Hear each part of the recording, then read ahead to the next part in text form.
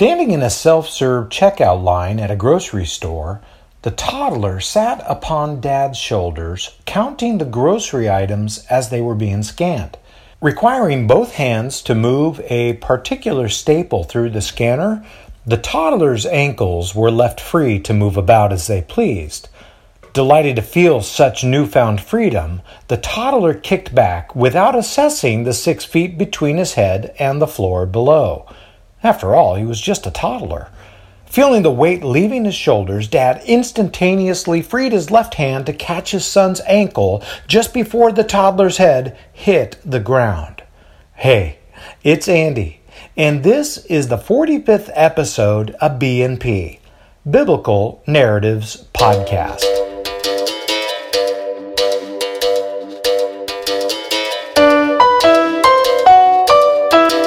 Biblical detail, historical context that puts you in the action. It was an amazing save made by an attentive dad. Throughout the ages, dads and moms alike repeatedly have made such saves to rescue their children out of harm's way. Why? Well, I know it's an obvious question with an obvious answer. Because they care. As we get into today's narrative, my hope is that you're able to capture the hearts of both Paul and Barnabas. Why would they risk their lives to go back to the cities where they were nearly killed? For the same reason mothers or fathers would place their own lives at risk to rescue their children from danger, Paul and Barnabas head right back into Lystra, Iconium, and Antioch Pisidia to install leaders within each fledgling assembly of Jesus followers. While keeping things low-key, they return to each city to train the Jesus followers. What are they addressing? Well, most pressing was the reality of persecution for anyone who sought to pursue after Jesus. This was true for Paul, especially as he explained how the Mosaic Law was being replaced by the New Covenant promises. If persecution happened to Paul and Barnabas, then those who carried the same torch could expect the same maltreatment. Paul said it well when he said, "We must suffer many hardships to enter the kingdom of heaven." Later on, to an older Timothy, the young man Paul first meets right here in Lystra, he warns the future leader to simply expect hardship as a lifestyle.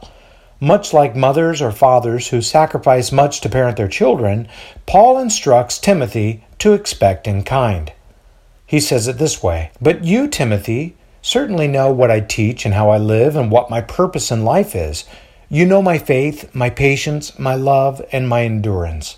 You know how much persecution and suffering I have endured. You know all about how I was persecuted in Antioch, that is Pisidia, Iconium, and Lystra. But the Lord rescued me from all of it. Yes, and everyone who wants to live a godly life in Christ Jesus will suffer persecution. But evil people and impostors will flourish. They will deceive others and will themselves be deceived. But you must remain faithful to the things you've been taught. Know that they are true. Know that you can trust those who taught you. You've been taught the Holy Scriptures from childhood, and they have given you the wisdom to receive the salvation that comes by trusting in Christ Jesus." 2 Timothy 3:10 through 15. So buckle up as we feel the weight of Paul's and Barnabas' burdens to adequately prepare future leaders who are like spiritual toddlers in the infancy of the new church age. And with that, let's get started. While knocking on a door, Barnabas looks around to see if anyone might be coming. He knocks again. A shrill voice yells out from the other side of the door, "Timothy, go see who that is. I've got my hands full. Timothy, can you hear me? Go get the door." The front door creaks open, and a younger teenaged boy stands to see Paul and Barnabas in front of him. "Whoa, you're back." Not seeing who's on the other side of the door, Timothy's mother, Eunice, starts speaking as she approaches Timothy from behind. "Timothy, are you going to just stand there, or are you going to invite these—" She catches herself. "Oh, my Lord." She then places her hand over her mouth to hide her astonishment. Barnabas waves. "Hi, Eunice. We're back." "I should say you are," Eunice replies. She then looks at Timothy and says, "Timothy, Move out of the way so these two are not left standing out in the open. Pulling Barnabas and Paul in by their garments, she says, "You need to come in right away and stay out of sight. You two are, celebrities here, but not in a good way." Looking both over, Eunice attends to Paul, who continues to heal. "Let's have a look at you." She then turns to face Barnabas and says, "Where have you been? Have you been treating his wounds? These could have been infected without the right treatment. Have you eaten?" Paul raises both hands and says, "Eunice, we're fine. We're okay." He looks at Barnabas and continues, "Actually, we're doing quite well." "Where did you go after, you know, what happened to you here?" Eunice asks. Barnabas interjects, "We headed off to Derbe, and there we saw the Lord change a lot of hearts." Eunice's eyes widen as she says, "Really? They were more receptive to you there?" "Yes, and not a single rock," Paul jokes. "There was the one, though," Barnabas teases. "I was about to throw it at him because he droned on and on and on." Eunice snorts, which causes everyone to laugh. Paul looks back at Barnabas and says, "Oh, and this comes from the one who was conveniently absent when the rocks were being hurled at me." "Ooh," Eunice says while turning back to Barnabas. "I had something come up," Barnabas responds demurely. He then laughs. Walking over to another room, Eunice brings a plate of bread, oil, and fruit for them and says, "Here, eat."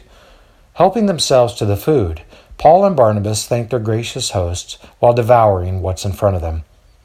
"How long are you staying?" Eunice asks. "Lois would love to see you." "We're not sure," Barnabas shares. "We're here for a reason, though." This gets Eunice's attention. "Oh? What reason is that?" Barnabas responds, "Well, we didn't quite leave the way we wanted to." "I should say you didn't," Eunice says with a tone of grief. "Yet we saw much promise with several here in the city that were very interested in learning more about Jesus," Barnabas responds. "When the man, Tariq," Eunice says. "Yes, Tariq," Barnabas goes on. "When he was healed, we knew God was up to something here. So we knew we needed to return to see it through." Nodding, Paul picks up where Barnabas leaves off. "Yeah, God is most interested in changing your hearts and accomplishing his deepest desires through you right here in Lystra and beyond. But that requires teaching and an ongoing reliance upon the Spirit of God who wishes to make his home in your hearts." "Oh my," Eunice replies. "I guess I don't understand what you're saying." "Well, that's why we've come back," Barnabas replies, "to help you see what God has done by introducing you to the risen King who will finally sit upon David's throne." "He's come?" Eunice asks. "We've been taught all of our lives to expect this, but—" "You just figured it was a story," Paul knowingly smiles. "Well, yeah," Eunice says. "I kind of figured that God forgot about us." Barnabas reaches for Eunice's hands and exclaims, "Eunice, that's why we're here. That's why we've come back, to take time to explain these things to you and others here in Lystra." He then looks at the size of the room and then over at Paul. "What do you think?" he asks. "Will this work?" "It's big enough," Paul says. "What, say 20 to 30 people?" He then looks into Eunice's eyes. "Would you be okay?" Way ahead of him, Eunice calls out while pointing to another side of the room. "Timothy, make preparations for our guests. They will need a place to stay, and they're throwing a party for the town. Go place some bedding right over there." Walking near the bottom of a ravine on their way to Iconium, Barnabas reflects on the regular gatherings started back in Lystra. "Well, that just happened," he says. Taking in the steep and barren hillside to the left, Paul comes to attention and responds, "What just happened?" Barnabas turns to look back in the direction of Lystra and says, "We've just spent about a month to teach, train, and ready a gathering of believers to fend without us." He shakes his head. "That's crazy. Do you think they're going to be able to keep this all together?" "It's painful to think about," Paul says. "I wish we could stay, but we can't be everywhere, you know. Hopefully the leaders we've installed will stay grounded by better knowing Jesus. I do wonder what we will find ahead in Iconium and Pisidia," Barnabas says. "Will they even remember us?" Paul laughs. "Oh, they'll remember us. Yeah, that and the bullseyes the town has since fastened to their backs." Barnabas teases. "You do have a certain way with people." "Hey," Paul retorts, Suffering hardship is to be a part of the kingdom of heaven. That goes with the territory. You know I don't wish harm for any of these folks, right? Smiling, Barnabas responds as he mimics throwing a rock. No, but what is it about you that gives others the urge to want to do this at you? My good looks, Paul jokes. Oh yeah, that's it. They're trying to chisel you like a sculptor, Barnabas teases as he closely looks Paul over. Well, if that's the goal, they might need some art classes. Hey now, Paul laughs. No need to get unpleasant. Changing the subject, Barnabas then says, I'm curious to see what we might find in Iconium, though. They were very receptive in the synagogue, just like they were in Pisidia. They were for a time, Paul agrees. Hopefully, the messages we gave will be remembered positively enough to offset the reaction from the local city and synagogue leaders. No doubt running us out of those towns like they did left a negative impression. Agreed, Barnabas says. Though for those who came to know us up close and personally, well, I think they might think differently. I really hope that's the case, but folks can easily become swayed, especially when we're no longer around, Paul replies. That's why we need strong spirit-directed leadership in these places. But even that's problematic for Iconium and Pisidia, just as it is in Derbe and Lystra. Barnabas looks puzzled. Why? He asks. Well, consider our options, Paul replies. For those who have strong Jewish backgrounds, they will have a hard time parting from the well-defined boundaries found in the law, ever aiming to reintroduce those boundaries to those who offend them, which will be about just every Gentile they work with. And those who are not Jewish simply don't know what they don't know. We saw this back in Antioch of Syria, right? Those with Jewish backgrounds have tried to reassimilate some Mosaic laws back into the church. Circumcision was one example, but certainly not the only one. Remember fighting that issue back there? Why? Well, because there are a bunch of Gentiles running around steeped in sin who don't realize they're in sin. In response, those with Jewish backgrounds tend to become impatient and aim to reintroduce a system of law that they themselves could not uphold, ever tightening the constraints of human behavior, all the while thinking that God is growing happier with them with each returning law. Paul catches his breath and says, Barnabas, following the Spirit of God is to head into uncharted waters here. Comparatively, obeying the law is so much easier to do. It's clearly defined. But Jesus has changed all of this by bringing new wine to the table.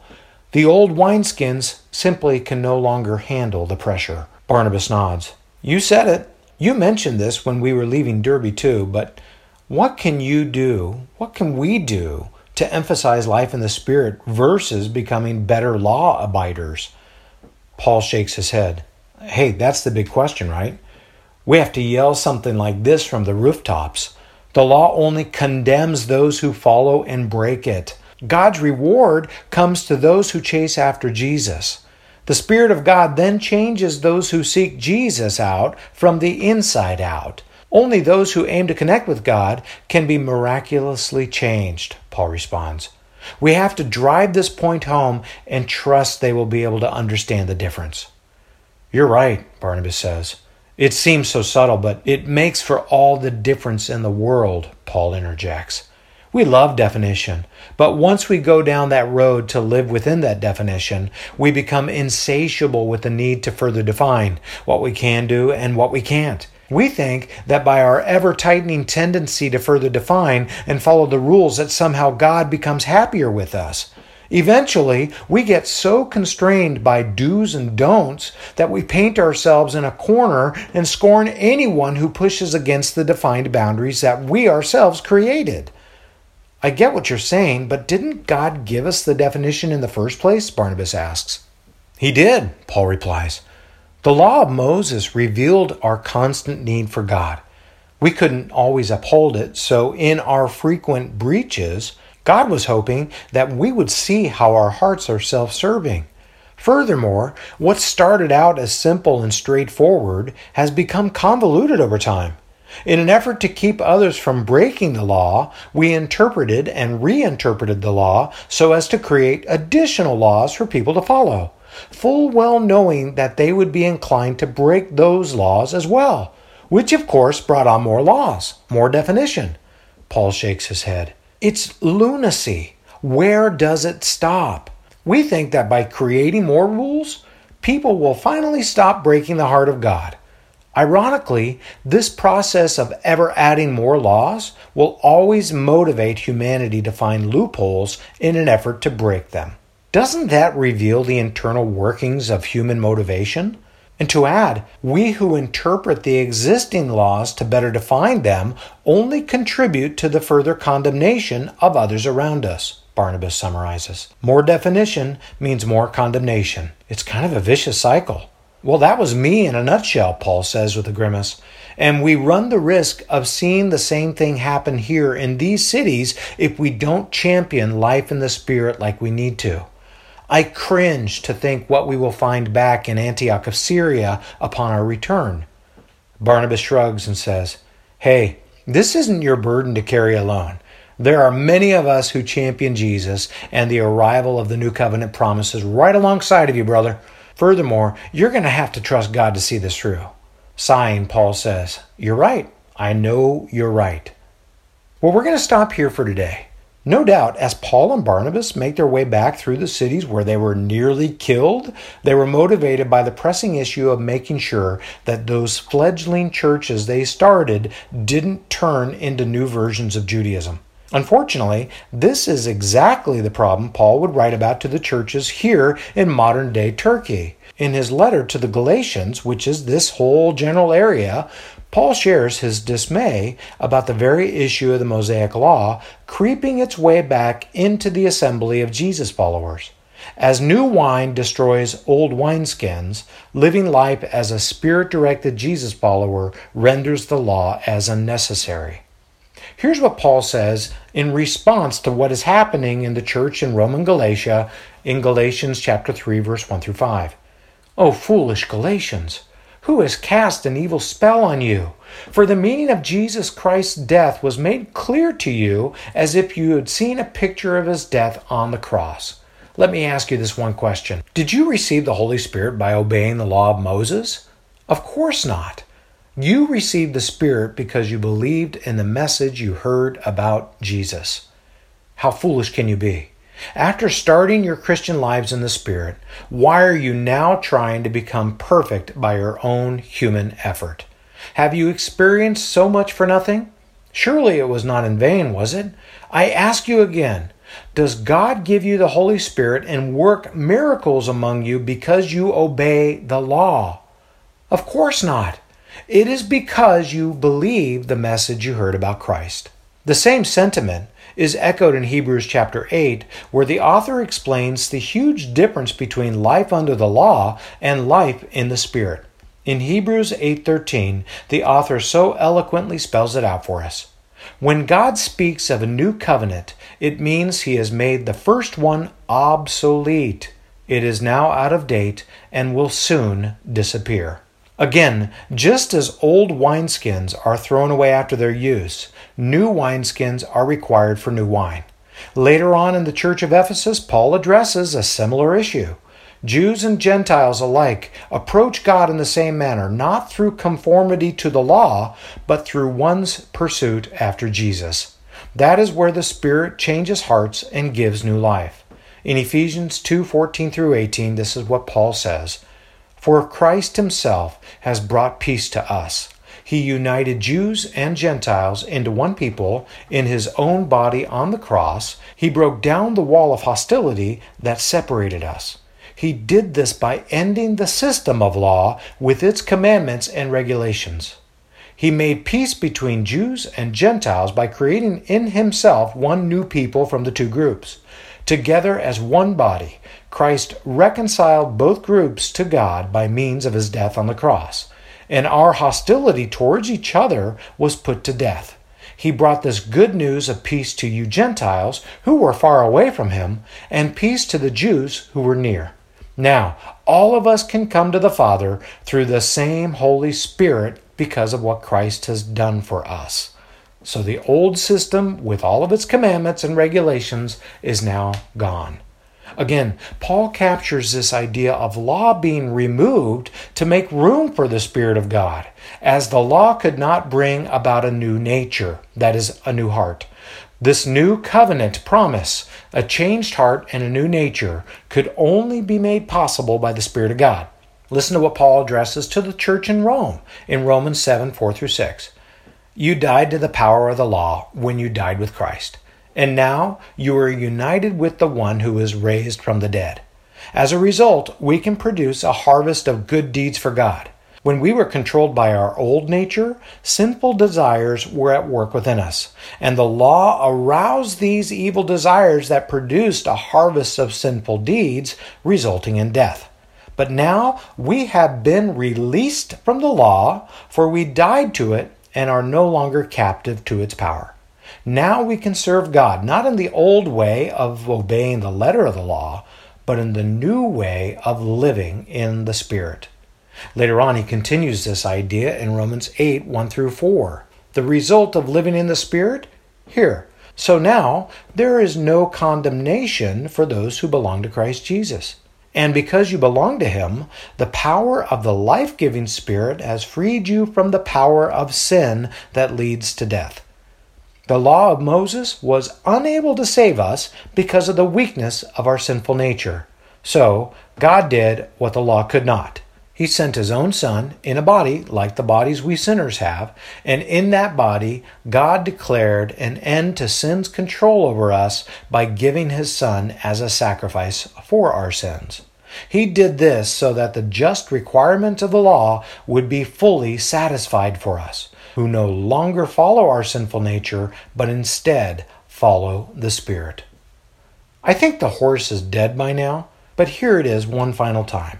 The Mosaic Law only reveals our true self-serving nature and our need for God to save us from this nature, which is a nature that could never win God's approval. So what's God's solution? Not the law, but Jesus, who has brought about the new covenant promise through His death and resurrection, a promise of a new heart that fully pleases God. And that new heart, a new nature that wants what God wants, can only come from a life guided by the Spirit of God. This is one of the biggest issues both Paul and Barnabas will face for the remainder of their ministries. Yes, there are many more dad saves to come. It's a biggie that Paul repeatedly addresses through nearly each of his letters. The church, the followers of Jesus, will be governed not by the law of Moses, but by the Spirit of God. Here's an important side note. Unfortunately, the church has allowed new rules to creep in over the years. Rules that are very similar to those found in the law of Moses. Why? Because law is easier to grasp and understand than is a life that is under the direction of the Spirit of God. Consequently, the universal church has plummeted, then resurged, and then plummeted again due to this ever-creeping tendency to reintroduce the law, or some variant thereof, back into its internal culture. Fortunately, God continues to spring about new blooms of the Spirit-directed life, and I suspect He will continue to do so until His return. May you make Jesus your passion. May you spend more time learning from and following Him, ever trusting that the Spirit of God will refashion you into the person God wants you to be. Now, go get started.